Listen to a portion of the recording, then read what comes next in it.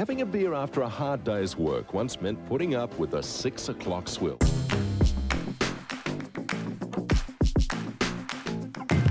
The swill is not only unpleasant, it's also dangerous. Those who like beer, and surprisingly it's still legal to like it. South Australia joins all other states in abandoning the 6 o'clock swill.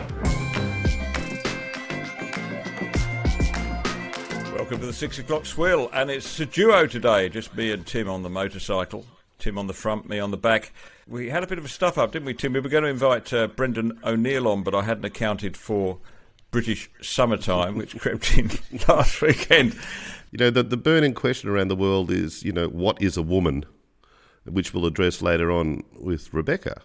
But I think the more pertinent question in terms of production of this podcast is, what is an international time zone? Well, it always gets you, that daylight saving. Thank goodness we're not trying to get anybody in Queensland on this show. Yes, as you correctly forecast, Rebecca Weiser will be joining us later, columnist and deputy editor of The Spectator. She'll be helping us piece through that really thorny question of what is a woman, which continues to battle the left. But I think the question on the table today, Tim, is, has woke peaked, or is there further madness to come? And what prompted this question really is the goings-on in Florida. Maybe you could just, for anybody who's had their head under a rock for the last week, explain what's happening between Walt Disney Corporation and the governor of Florida, Ron DeSantis. Yes, Florida, the Sunshine State, is the unlikely primary battleground in the battle between woke and reason. On the one hand, you have Governor DeSantis, who is pushing bills that will make it illegal or take it off school syllabi to introduce complicated gender and sex education elements to classes involving kindergarten kids through grade 3. Now, this has been willfully miscategorised by the press in the US as the Don't Say Gay bill. Don't say gay. Although there's no mention of saying gay or saying straight, for that matter, in the bill. It simply says no pervy sex ed for kids who don't understand what the hell they're listening to. It's basically a pro-grooming measure that these schools are trying to push through, and DeSantis is having none of it. And as a parallel to that, of course, we have Disney World in Florida, run by the massive Disney Corporation. And they're ramming through changes to their own organisation. They want to make it a lot more LGBTQI... Hashtag minus funny squiggly sign. Yes. Yep. Exactly, yeah. Rest of the letters friendly. They're trying to add all of that. They want to introduce a lot of elements to their attractions and to the corporation in general that will make it more trans friendly, trans acceptable, and so on and so on and so on. There's a serious political point to this, and this is, you know, my thesis that I know we've been saying this for a long time, but this time I really do think we've got to peak woke. It can't get any nuttier than this without spinning out of control into the atmosphere. And here's why. I mean, it's just Ron DeSantis, the man, the governor of Florida, who through this whole instance is proving why he should be the next president of the United States. Let's listen to how he responded to this the other day. First graders shouldn't have woke gender ideology imposed in their curriculums, and that is what we're standing for, because we're standing for the kids and we're standing for the parents. And I can tell you this, the chance that I am going to back down from my commitment to students and back down from my commitment to parents' rights simply because of fraudulent media narratives or pressure from woke corporations, the chances of that are zero.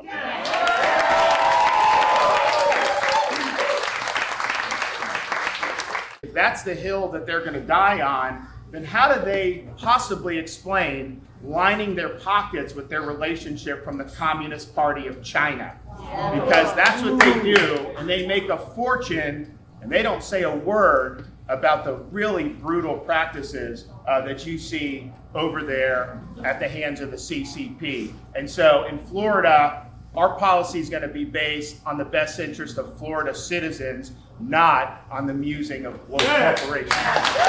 Sorry, mate, this would be a fun attraction at the new Disney. Uyghur Skull Mountain. Line up. Also, it could be interactive. While you're there, you could make a pair of Nikes. You could sew together some T-shirts and then sleep in the factory, just to make it a bit more make people a bit more aware of Disney's great attraction to its commercial benefactors overseas. So here's the thing, Tim. Joe Biden actually opposes this legislation in Florida. So that means Biden is in favour of teachers being able to teach transgender and other boutique sex education to children aged K to 3 without their parents' knowledge. But we know it's hard when there are those out there who don't see you and don't respect you. For example, the onslaught of anti-transgender state laws attacking you and your families is simply wrong. This administration is standing up for you against all these hateful bills. Just suppose they find a really good taxidermist and they get somebody in from Hollywood to do that sort of action thing that makes their lips move. Yep. Animatronics, yes. Animatronics, that's it. And Joe Biden stands again for a second term as president, and the Republicans, as I would have thought seems obvious, choose DeSantis as their candidate. Imagine that presidential debate. DeSantis says, look, so you support this. You support teaching this stuff to kids. Explain why. Tell me why you think it's a good idea that kids aged 1 to 3, who probably shouldn't be taught any sex education at school, for my money, are taught this kind of stuff, and their parents don't get a say in it.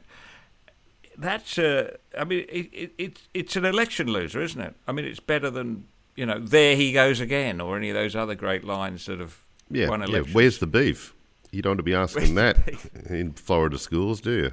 You don't want to know where it is. So they'll tell you, though. We're going to have a preview, of course, in November when we have the midterms, because as we saw during earlier elections, state elections, New Jersey and elsewhere, there is a move on the way among Republicans to really use the family positive stuff and to weaponize that, and it's working because who'd have believed it? Americans believe in the family. They're kind of traditional like that, as are we, as is most of Europe. And you've got a situation where this ultra woke crew are setting the Democrats up for a massive fall. They've wedded themselves to the wrong thing. You've got to remember, of course, in the US, the Democrats have long been associated with being the more family friendly because they've always been bigger on welfare and public schools and so on. So they've been able to hold that aura for a long time. That's all been thrown away.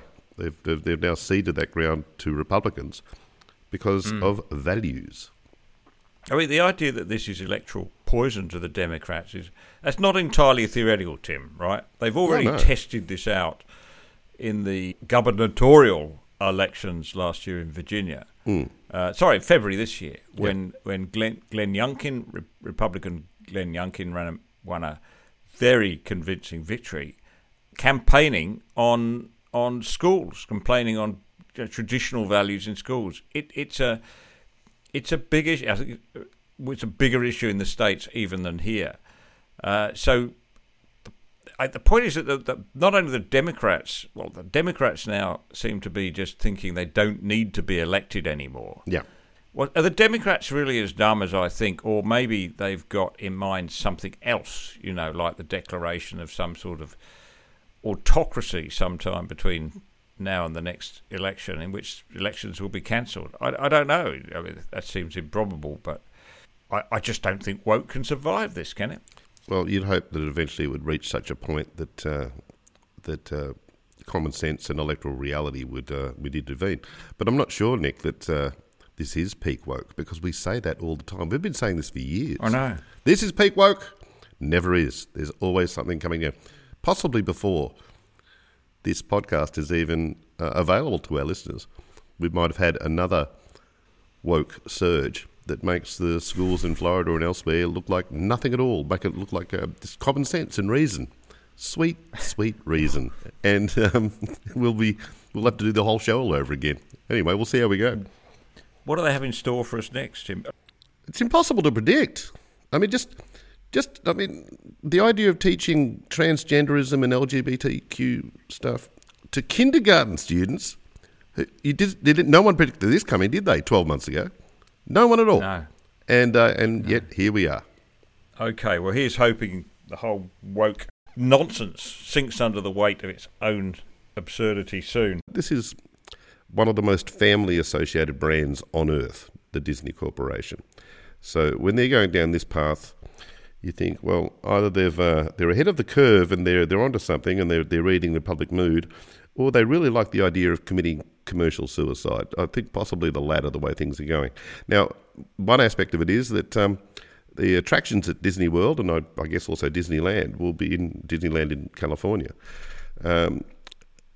They'll no longer be welcoming mothers, fathers, boys, girls. It'll just be welcome dreamers, which seems a little furry, and so on. Which leads you to think, how are they going to deal with other aspects of their attractions? Because they're going to have to do a fair bit of renaming and rebranding, aren't they? Let's just have a look, just quickly, at some of the Disneyland attractions, some of the things you can go to and how they'll have to alter. Okay, you've got Alice in Wonderland, of course. That's problematic, straight off the bat. Alan in Wonderland, you've got the Ancient Sanctum, all ages, any height. What's the problem with that one, Tim? Well, it's ancient. And of course, as we know, ancient times had features like slavery and so on. So oh gosh, when you're bringing up ancient things, they're not very good, are they? No, nothing. The Astro Orbiter. That sounds military. I don't like that. You've got Autopia, which I think was an original ride from 1955 at Disneyland, and I think it celebrates the automobile. Planet killers. Unless they're all little, they're replaced by a bunch of little Teslas or similar spark buggies. You've got the Avengers headquarters. That sounds very militaristic again. You've got Casey Jr. Circus Train. Why should it be a masculine thing, a train? This is what my complaint about Thomas the Tank Engine really for quite some time, and all the the only female characters on Thomas the Tank Engine are whinging carriages. I think that's entirely unfair. Well, here's another one that's going to have to go. Davy Crockett's Explorer Canoes. Colonialism much? And Davy. Come on, oppressor. Yeah. And Davy. Daisy. Daisy Crockett, perhaps. Yeah, Daisy, yeah. The Disneyland Railroad, well, again, cross-country in the US, railroads are synonymous with colonising. Donald's Boat, which says here temporarily unavailable, possibly due to reassignment surgery. Dumbo, the flying elephant, is ableist, isn't it? There's a great deal of things they're going to have to fix up. Oh, this one attraction called Five and Dime.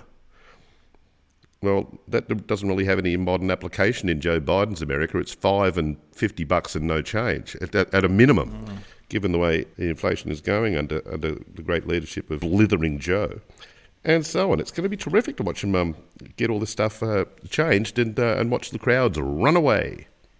Donald and Daffy Duck is going to become Daffy and Donald Duck, I think, as both of them transition. Do they really need to transition? They get around without pants anyway.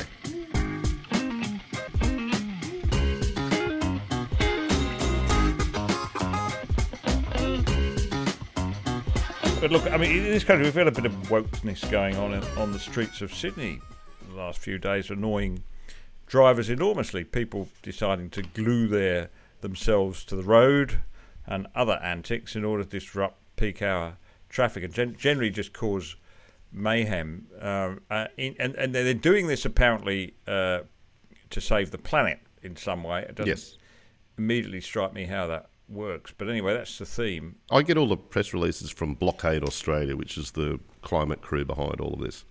and they're fun to read. Well, actually, more precisely, they're fun to decode. They defy easy reading because I'm not sure that mastery of English is high on the priority of people who suspend themselves from tripods and bipods in order to block traffic. But one of them is a chap named Arno was arrested. Arno is 21 and he's from Germany. He's come all the way from Germany to stop traffic in Sydney, which is nice of him. And Arno's up for being deported. He's being held in Villawood as we speak, ahead of a court date in May, and then getting chucked beyond that. Arno actually said that, it's fascinating hearing this from a German perspective, that Australia's climate gas contribution is such that Australia is going to kill us all, the whole planet. So I'm not sure, maybe there's just a bit of professional jealousy from our German friends' part, them having to try to do that a couple of times in the past century. Is it crazy, the country that gave us Audis, BMWs, Porsches, Mercedes, is now breeding young people who want to stop traffic? I mean, they gave us motorways without speed limits, by the way, talking about things that kill people. But no, they're very safe, very safe. Yeah, the autobahns are safe. Yeah, well, you probably saw the New South Wales government is trying to rush through legislation that will allow them to fine these people up to $22,000. I think that's going soft, don't you? My proposal is to bring in the Askin Amendment. You remember Bob Askin? Yes, the celebrated former New South Wales Premier. That's right, and in 67, I think it was, when LBJ was in Sydney, driving in a motorcade, suitably bulletproofed. I think unfortunately they only added the bulletproofing after Dallas, but anyway, there it was. And JFK's in the back of this thing with Robert Askin and then Prime Minister Harold Holt, and all these protesters are lying down. These hairy, long-haired, draft-dodging protesters are lying on the road to stop the progress. And Askin shouted out, "Run the bastards over!" So my proposal is the Askin Amendment. So any driver who happens to run over somebody glued to the road in a climate protest will not be held responsible either in civil or criminal law for their actions. It will be entirely defendable on those grounds. So no charges about. They won't be able to sue for their ripped jeans or, in the worst shattered pelvises. Yeah. No charges for manslaughter. No charges. They won't even be charged for the cleaning up the road afterwards. I would endorse that amendment, and I'd also point out that it would finally give climate protesters, some sort of useful role in the community as traffic calming devices. I mean, we already use pedestrians as a form of traffic calming device, don't we? We have pedestrians have right of way on crossings. Indeed, yes, they should. So if you're a driver, as you approach the crossing, you are obliged to stop if a pedestrian approaches the crossing. Well, this is just the next step, where if a pedestrian isn't crossing the road, isn't ambulatory, but is deliberately in the middle of the road, well, the roles must shift. I'd also introduce, even as a further amendment, the concept of outlawry. I'll let H.L. Mencken explain outlawry, which was it hasn't been applied for some 160 odd years, but it's an old British law, I believe. But this is Mencken. Certainly, it is simple enough in its workings. A man who deliberately chooses the career of an outlaw is made one officially. From that moment, he has no rights whatsoever. Any citizen may beat him, wound him, and even kill him without challenge. It is a misdemeanour knowingly to conceal him, or even to feed him. He is thrown into the exact position of the victim he assaults and robs, and is paid off in his own coin. That might be a little too raw and bloody for some listeners. For others, possibly not. We do have a very interested and active listenership who might regard outlawry as a good start. But I think at least it's worth considering. Yeah. Well, I think I think both measures we could introduce them the indemnity for running over a protester. It'd be New South Wales equivalent of the Second Amendment. The right to bear arms. You might have a few little safeguards. Maybe the Greens would force through one alteration that you couldn't deliberately go out of your way. It's got to be in your normal course of a day's driving. No swerving. No swerving. You can't go more than 3 kilometres from your average planned journey to take out a few prone protesters. I mean, that's just making a mockery of law and justice, Nick. Surely. I know. And there's no excuse. There's no excuse for breaking the speed limit. Yeah, exactly. 40 kilometres an hour, so be it. People know that they've got only a short amount of time to get to a protest. They might break the law getting there, and we can't have this kind of lawlessness, Nick. It would it'd make a mockery of the courts and the entire judicial system. It'd be awful. That way lies anarchy. Either way, I just think that the protesters would leave the place feeling rather flat, and they'd probably put them off doing it again. Well, a lot of them are vegans, You don't need bull bars. You're not exactly running into a bison. You just need a 10-year-old Holden Astra to do the job. You're not going to need, something with, you're not going to need an 18-wheeler. You're not going to need a Land Cruiser. There is a problem, though. Yeah. Have you ever driven over a dead kangaroo in a Toyota Camry? It's not a lot of fun. I did this on the way to Canberra. I just couldn't avoid the roadkill. Went straight over the top of a dead kangaroo, and there was just this terrible smell rising from the underside of the car. Yeah, it's not great. I couldn't get rid of it. Luckily, it was a hire car, but I should drop it off before anybody noticed the bits of kangaroo stuck to the undercarriage. A friend of mine had one come through the windscreen, a live kangaroo. That was apparently fun. The slap, Tim. Slip, slop, slap. Nobody watches the Oscars these days, but everybody would have caught this clip, surely. Will Smith cracking a joke. No, sorry. Chris Rock cracked the joke and Will Smith took offence. Tell us the story. Yes, it was like everyone else. I wasn't watching it. And when I first saw some news reports online that there'd been this slap and saw the still photograph, I thought, dumb stunt, some kind of, publicity nonsense. And then I saw it, and it strikes me, so to speak, as real. Will Smith's reaction post his assault seemed genuine. He was furious and very sweary, and as we've seen since, the controversy isn't going away. One thing, I think Australian media and perhaps global media has missed an opportunity here. When peculiar events occur, perhaps a space shuttle crashes or something, some sort of event for which we're not really prepared. Something big occurs.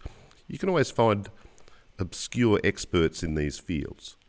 Someone, perhaps an Australian scientist at Parkes, the observatory or something, who might have some knowledge of space flight and the difficulties there, and you'd find someone like that. With this slap, I've not noticed any person at all, any journalist, interviewing Chris Chalkis, author of The Slap. The guy wrote a damn book with that in the title. It's about different perspectives on a kid getting slapped at a suburban barbecue.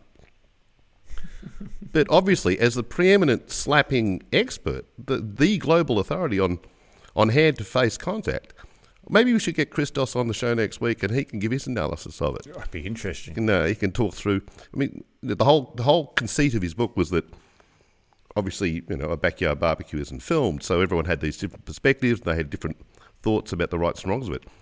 This one was obviously filmed, and still we have the different perspectives. It all depends on how you're looking at these things. So you've got people who are cheering Will Smith for defending his wife's honour. You've got all manner of different takes on it.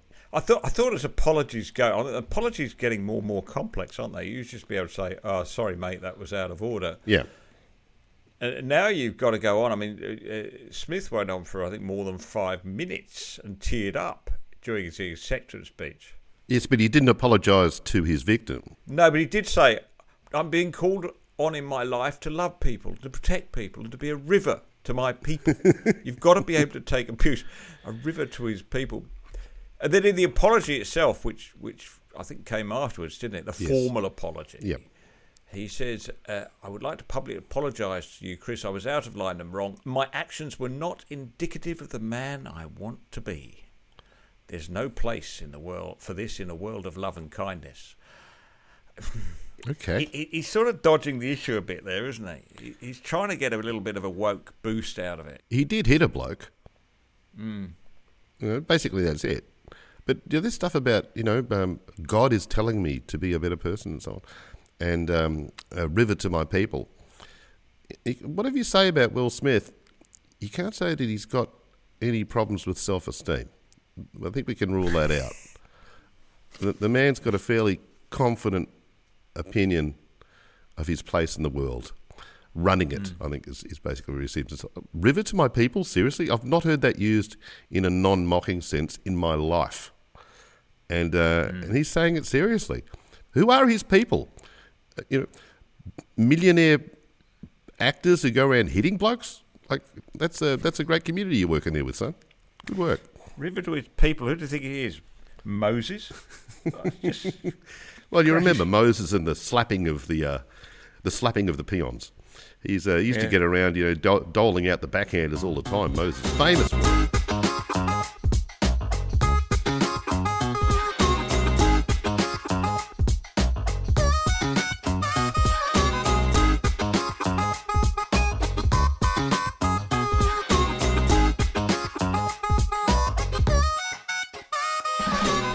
And now, welcome to the podcast, Spectator columnist and polymath Rebecca Weiser.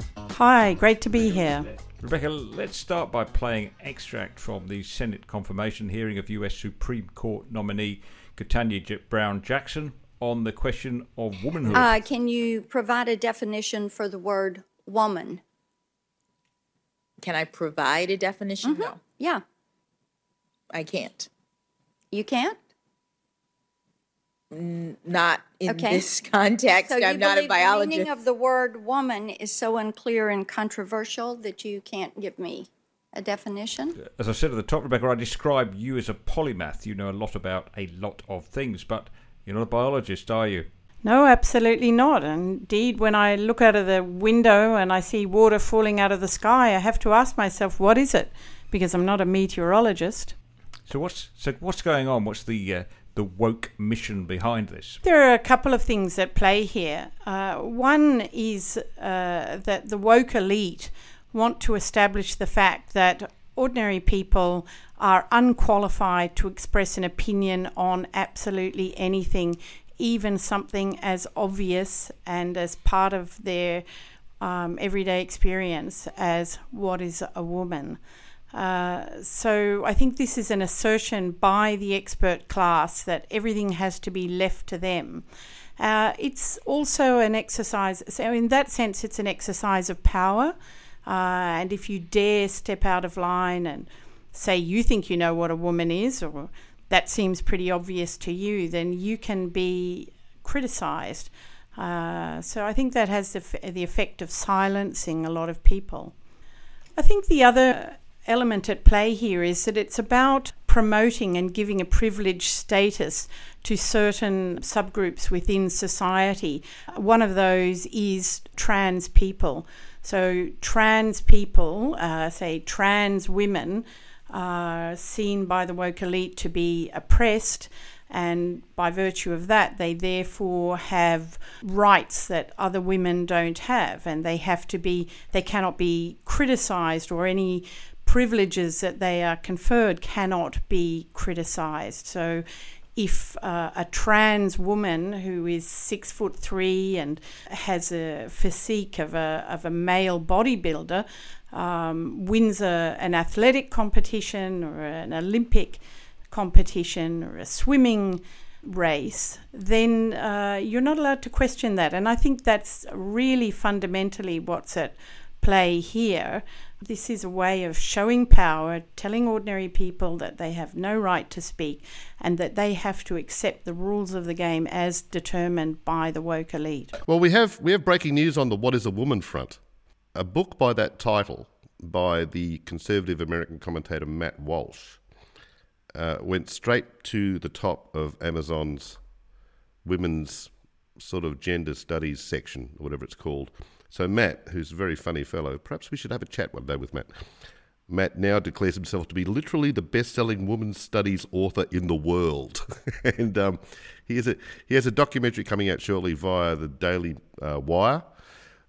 He's travelled the world putting this question to various people. What is a woman? He's gone to different continents, different peoples, different communities. And the trailer looks very intriguing. It's going to be wonderful work, I think, to examine. Do you think that Helen Reddy song should be amended? It should be abolished.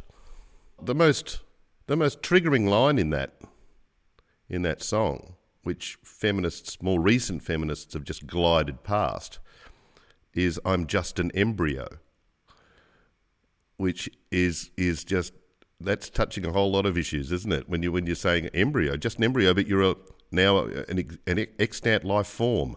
Whoa, we're getting down to some at what point does life begin issues. But with the question, what is a woman, which is what the world seems to need to know these days, as evidence of humankind becoming stupider, we've gone from, in only 100 years or so, we've gone from Freud asking, what does a woman want, which implicitly has within it an understanding of what a woman is, narrowing it down now to just what is a woman.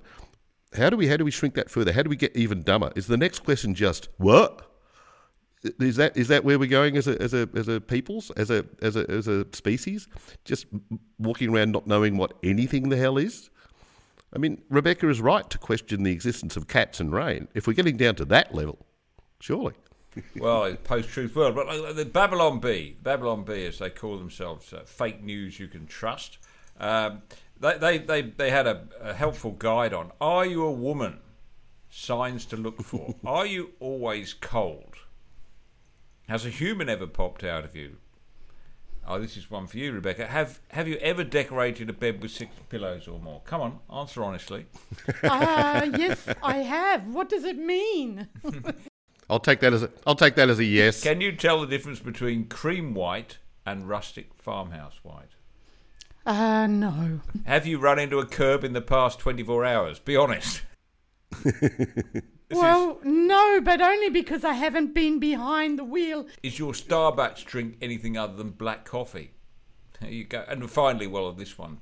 Do you have 2 X chromosomes? I suppose ultimately it comes down to that, doesn't it? Like, it goes back to what we were saying at the start, Tim. This is surely peak woke. Surely it can't get any nuttier than this. There's no such thing as peak woke. Trust me. Trust me, you guys. It's going to get crazier. It can't not get crazier. They've gone on this path, and beyond this point, all manner of magic lies. Kamala Harris this week made another interesting statement. Let's have a listen to it. We also recognize, just as it has been in the United States for Jamaica, one of the issues that has been presented as an issue that is economic in the way of its impact has been the pandemic. So to that end, we are announcing today also that we will assist Jamaica in COVID recovery by assisting in terms of the recovery efforts in Jamaica that have been essential to, I believe, what is necessary to strengthen not only the issue of public health, but also the economy. What's your take home on that, Rebecca? What did you get from that? Well, you know what, when it comes to word salad, there is nobody that can beat Kamala Harris. Well, I don't know if word salad's the right way to phrase it, because in a salad you've got definite components that you can visually identify. This is more of a word gumbo, where it's word stew, where you just throw where you basically harvest the sea and throw everything in at once and boil it up, and it's delicious. She might also be more familiar with gumbo, being a US dish, but it's incredible how, there's greatest hits compilations now of Kamala saying similar reams of gibberish. Wasn't Joe meant to be the brain damaged one? Is whatever condition Joe has got, dementia, aphasia, whatever, is it transmissible? Is that why they're so keen on masks in the White House? They don't want anyone else to catch stupidity? Because she's got a damn good dose of it. She's got the DC variant, the most potent of them all. She's the only reason that Joe's clinging to life, isn't it? I mean, even he realises that she's going to be a problem, and he's just wanting to keep going. The idea that she could become... She's only a heartbeat away, and a pretty old heart at that, from becoming president is... I guess that's even more scary than Biden himself. Well, maybe not. I'd put him on about a level sort of path at the moment.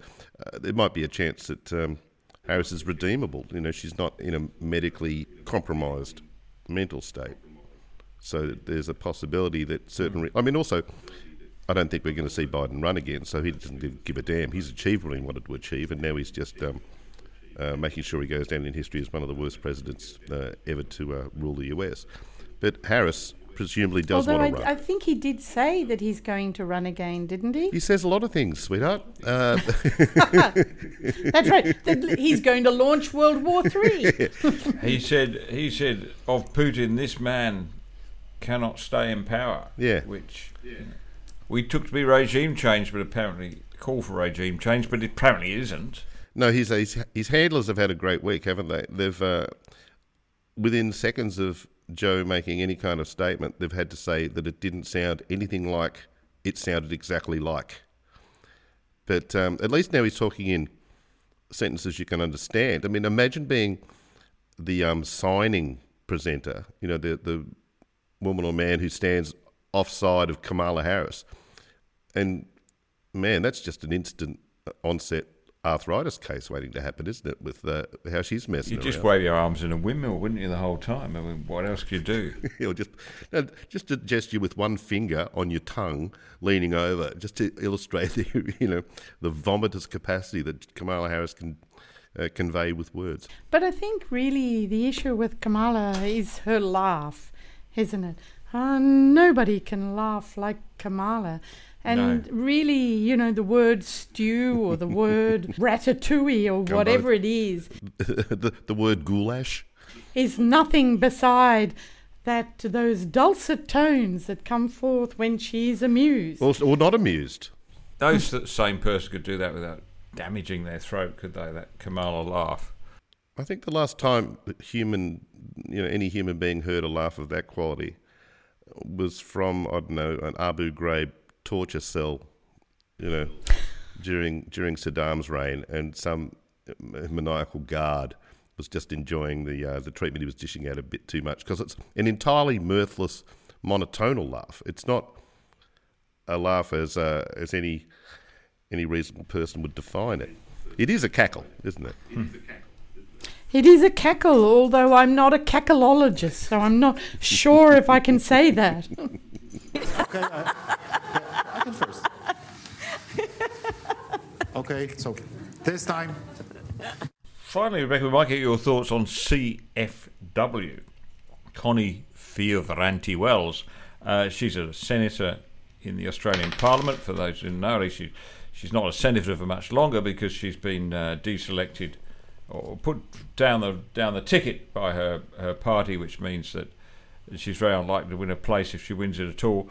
Her reaction to this in a speech in Parliament was to rip into the Prime Minister, the man who leads her party in government, Scott Morrison, accusing him of bullying and all sorts of things. It did seem to me to be rather too easy an excuse for her own failures, or am I being too hard on her? Well, I sort of recall that, Senator Fierravanti-Wells got her parliamentary secretary position, I think it was, under Prime Minister Tony Abbott, and I, for one, was somewhat disappointed when she did an interview with Nikki Sava that didn't seem to me something that I would describe as the most loyal or youthful interview that anyone's ever done. Or it's a shame, really, because the party has served her well, Tony served her well, Scott has served her well, but seemingly she is not particularly grateful. This speed to reach for the bullying complaint. I've just been reading this week Surprised by Joy, which is the biography of C.S. Lewis, and it's the account of his childhood in some dreadful English school, being bullied and fagged by the prefects in the most horrendous way, and he talks of the rampant pedestry that went on there. So it was almost a relief when he was called up to serve in the First World War in the trenches, where he was injured. He only had to deal with Germans. Exactly. The thing about this is that, in these days, he would have very clear case for a bullying claim against both his schoolmasters, the prefects, and his army commanders for putting him in that position. But instead, he called on people to deal with situations by courage. Where courage is not, no other virtue can survive except by accident. There's not a lot I want to return to in Edwardian Britain. I mean, the plumbing, for instance, the food, those kind of things. Dentistry. The dentistry, yeah. Let's leave all those things behind. But I tell you, I think they had a point about courage, didn't they? And not going for the bullying excuse every time something goes wrong in your life. Well, I think C.S. Lewis is truly one of the great writers, and he inspired me when I was a child, when I read his children's books, and he inspires me as an adult. And it's hard to look around today and say, who do we have of that stature in our times? So you're no literary scholar, let me add, Rebecca. Absolutely. Let me crawl back in under my rock and in my confusion. We need to know our place in today's societies. He might have been a slave owner. We need to look more carefully into the case of C.S. Lewis. But probably everybody of that generation was a slave owner, wasn't it? Except or profited from it, yeah, in some way. There's a slavery museum in Liverpool. It's a very intriguing place. Not exactly a place you go for a cheer up in the middle of the day, but you are in Liverpool to start off with, so maybe relatively it's a happy joint. But I didn't know until I went there, Nick and Beck, that the Beatles song Penny Lane, one of their happiest, sunniest tunes. Beautiful song. Beautiful, beautiful song. But there's been a long-standing movement to remove the name because it's named after a chap who was a slave dealer. Penny. One Mr. Penny, who his stock in trade was dealing with slaves that were freighted in and out of Liverpool. So yeah, when some people hear that song, they're triggered. Yeah, Lewis has a phrase for this. He calls it chronological arrogance. The idea that everything that happened before was completely bad, but the corollary of that is everything we're doing now is perfect. Well, any other business, Tim, before we bring this meeting to a close? No, I think we're all good. I think we'll set the world to rights once again. Thank you very much for the contribution from someone who is possibly woman-like in the form of Rebecca, and we'll continue to monitor her condition, see if it improves. I will do that especially well. Yes, well done. And if anyone insults her, you must slap them. You must slap them immediately. I'll slap myself. Yes. If there's any hint about alopecia creeping in, any kind of baldness issues, slap people. Just slap random people. You need to get your practice in. By the way, has anyone on our little panel here been slapped? I must have been at some stage. I've been punched. Can't recall a slap. Not since I was a child, I think, Tim. No, it's an unusual thing for a man to do, slap a person. Well, that's what I thought. It's the open palm, isn't it? Usually when a man wants to illustrate his displeasure with another man, it's the clenched fist. Yes. Especially a guy who once played Muhammad Ali in a movie. I mean, he's got the moves down, one presumes. I think so. I'd forgotten that. Yeah, so I don't recall Ali slapping Joe Frazier or using the old open hand treatment on George Foreman, that wouldn't have been taken very well. But No. And also, it's an unusual fighting technique when you walk up on someone, slap them, then immediately turn heel and walk away. Like it's just a one-shot deal. You don't stick around to sort of to thrash things out.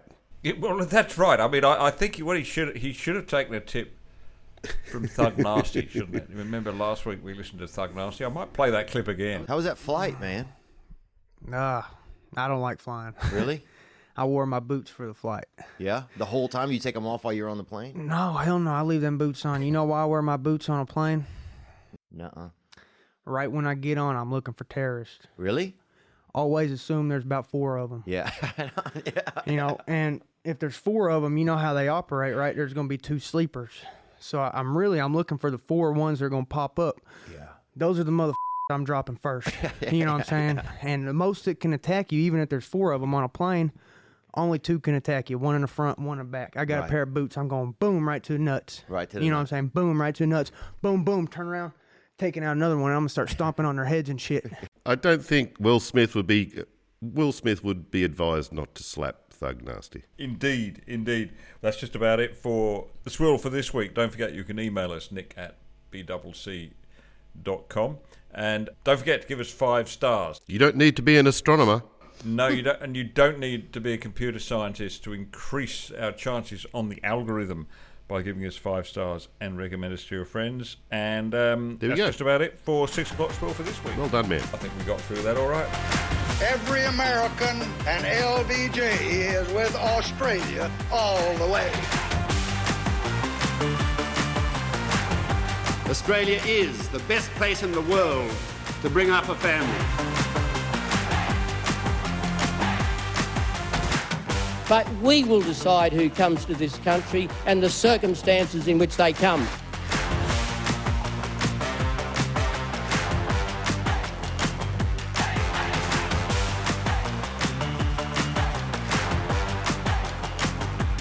How good is Australia?